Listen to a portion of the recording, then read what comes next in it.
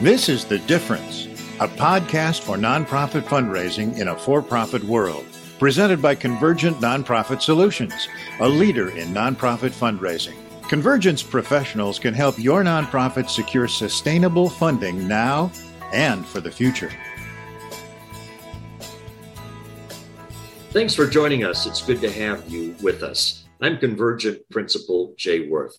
I've known Antony Bell. I've known him for many years and have been impressed by him, not just for his leadership books or his impressive roster of leadership development clients, includes Nike, Bank of America, the Girl Scouts, March of Dimes, the US Treasury, and more.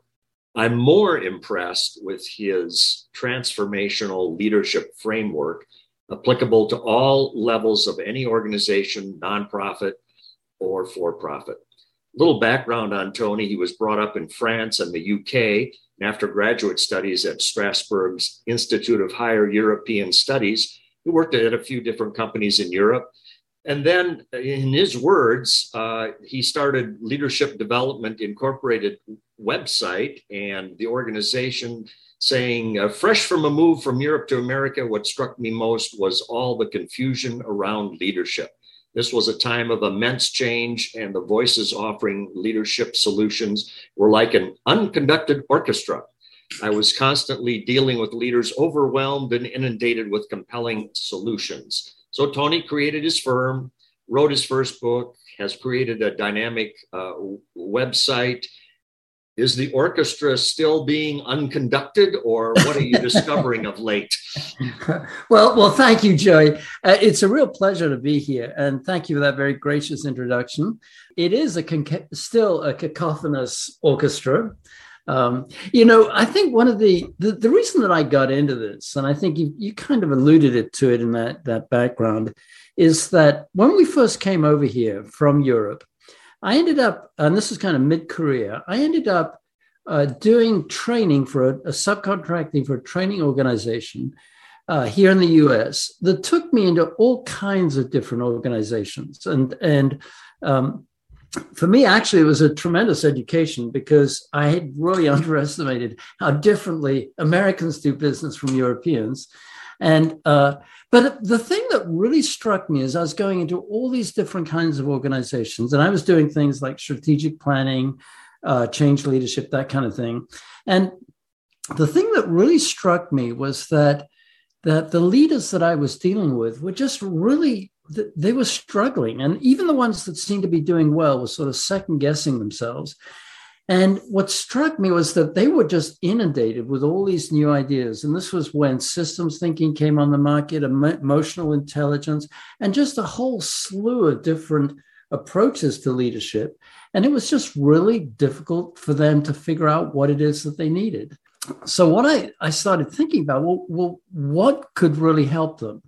And I came to the conclusion that the real problem was just this overwhelming complexity and confusion around leadership. When I was looking for a publisher, when the agent and I were looking for a publisher for the first book, I went to Amazon to see how many books there were that had the word leader or leadership in the title. When you think about that number, whatever people think about it, what the number that it was 64,000 and some change. Just titles, not books, but titles with those two words in it. And my first thought was, well, how are we ever going to find a publisher with that many books out there? But the other thought I had was, well, there's a tremendous hunger for this and a tremendous amount of confusion. And so what I figured that the thing that would really help them was some way of figuring out that I need this and not that. Systems thinking is relevant to what I'm facing now. Emotional intelligence is not.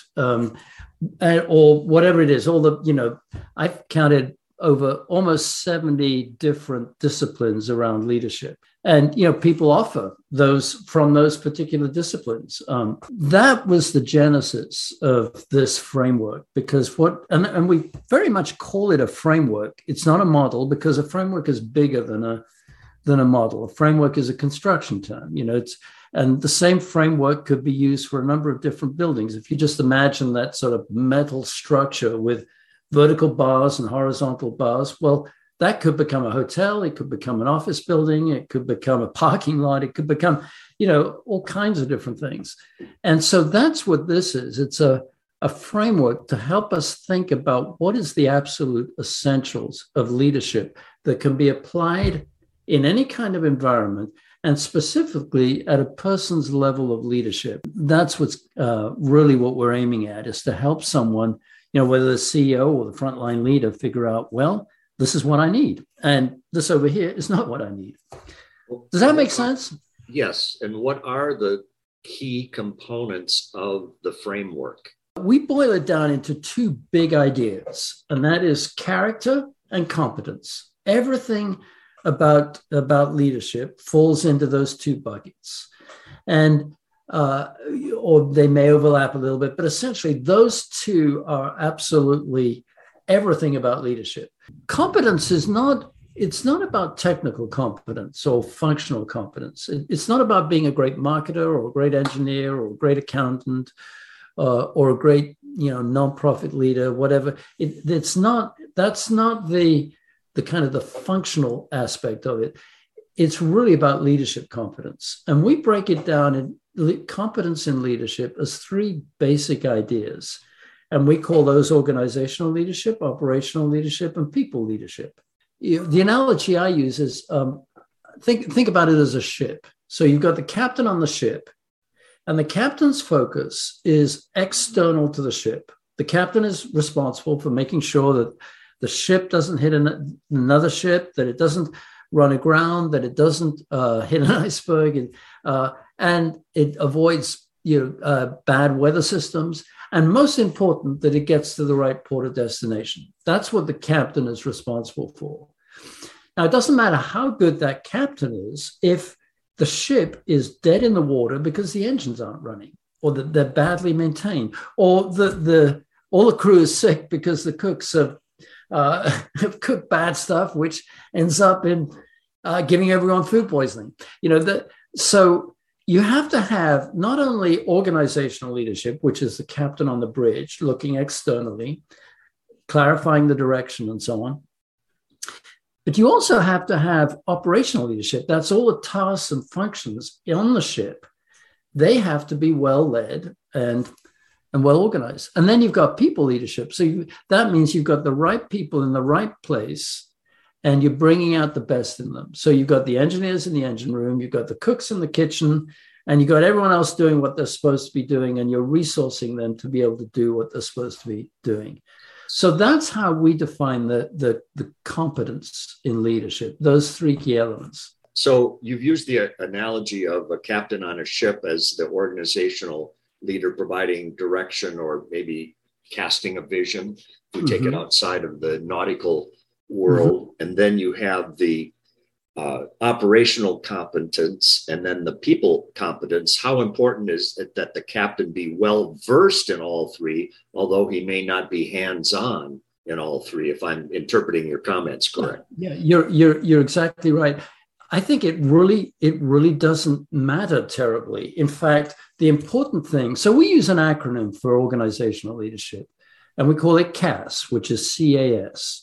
And that stands for clarifying the direction, aligning around the direction, and then selling that direction. What's really important is that they do the function of clarifying the direction, but they also have to make sure that everything is aligned. And one of the keys is making sure they've got one of the alignments would be making sure they've got the right people in the right place.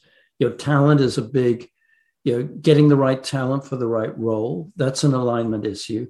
If you do that, then you don't really have to be heavily involved in the operations, because you pick people who can do it well.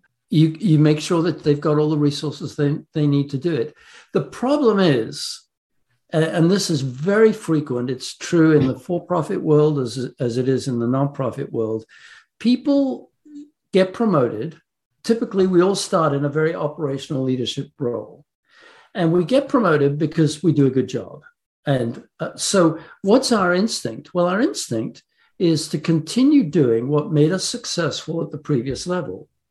And that's the problem, because success at one level is recipe for failure at the next level. And so we keep getting promoted, and it's like someone who's promoted into the role of captain, but insists on spending his time down in the engine room.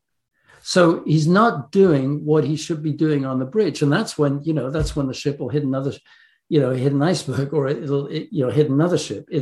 Because there's no one providing it. So you don't have to have an intimate knowledge of the operations. Captains on a ship, they probably do know how. It's probably where the analogy breaks down, because a captain probably does know what everyone on the ship does. But in an organization, you don't have to know everything. You've just got to make sure you understand enough so that you can provide the resources and align the resources so that person that area can do well. Well, as you talk about this, it struck me to think about a book that was written some years ago, maybe decades ago, called The Peter Principle. Oh, yeah. And I was just thinking, well, if you're getting promoted and you're moving up, and yet you're not doing a very good job, have you been promoted to your highest level, as Peter Principle would call it, your highest level of incompetence? And how do you avoid that? I think that's a real misnomer or a misconception, because I think the real problem in the workplace is not inability; it's actually ignorance. And people don't really know how to lead, so they do things that just are bad leadership, but they don't know any better. It's not that they couldn't. With the right information, they could. And, I had an one of the earlier clients that I worked with was a trade show exhibition company. And there'd been a recent generational transfer, and the daughter who took over from her father brought us in. And right at the beginning, she said, I'm pretty sure I'm going to have to fire in the next 3 months Jim, who is our VP of operations. And so I said to her, well, let's just wait a little bit. Let's work with him and let's see how it goes. When we kind of exposed him to the framework and he understood what he was supposed to be doing, it completely transformed his leadership. And not long after that, she said to me, Jim's the best person on the team. Now, his problem was not inability.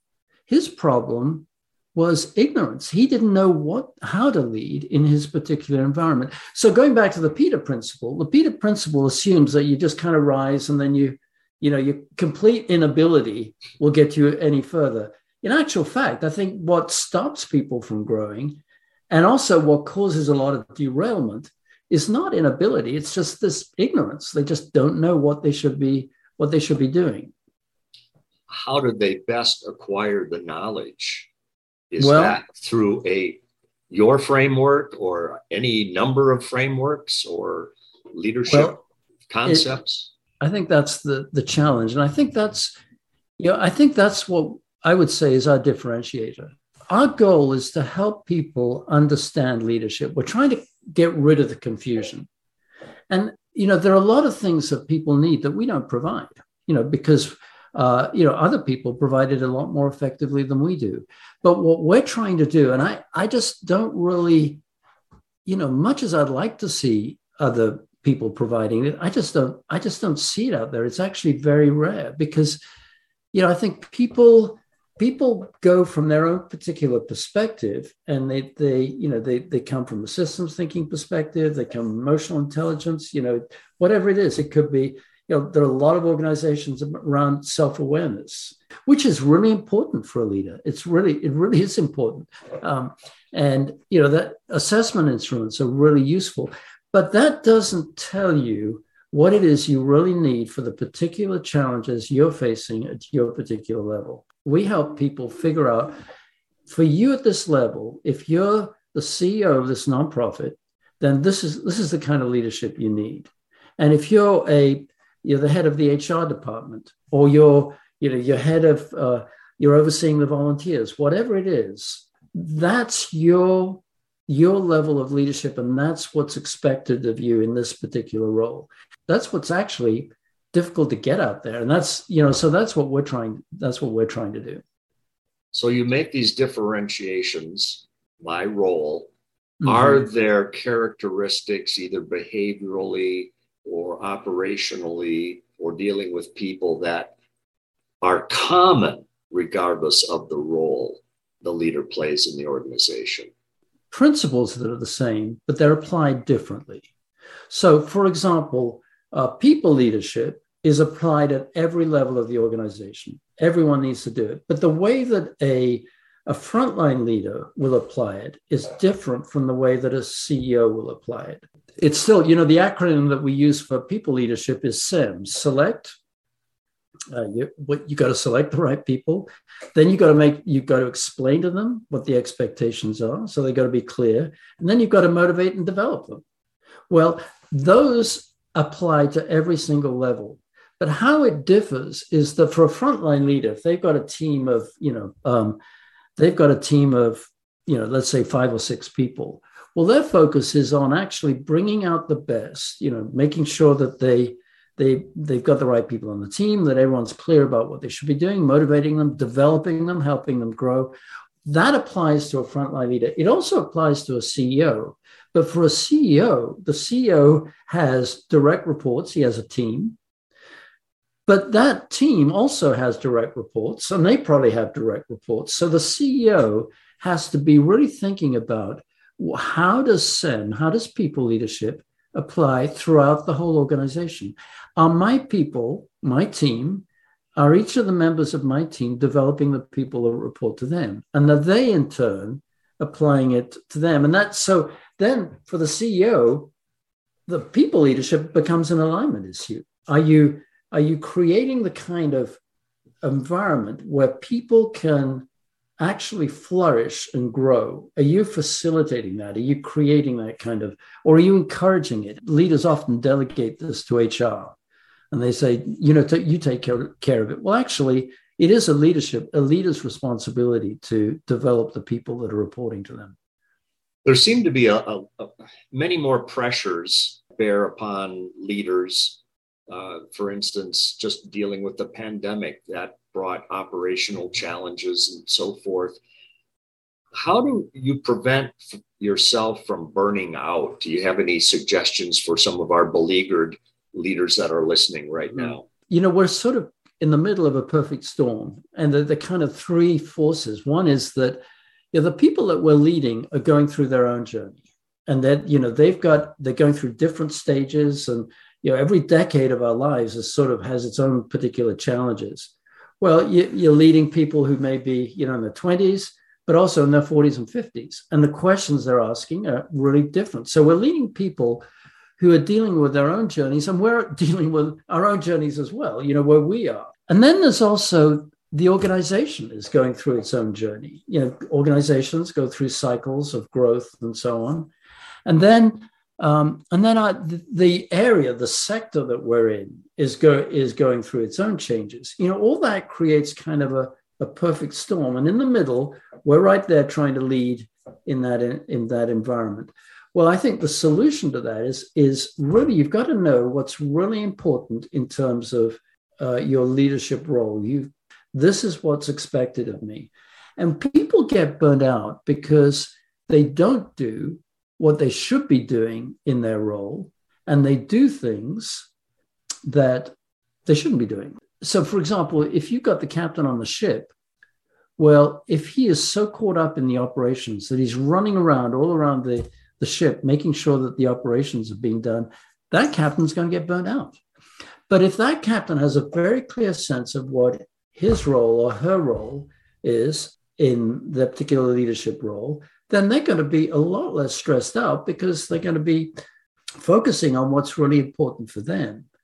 I think it's very prevalent in nonprofits because you're often on a tight budget. You're trying to cut the costs. And so you end up just doing stuff that actually, as CEO of a nonprofit, you actually really shouldn't be doing.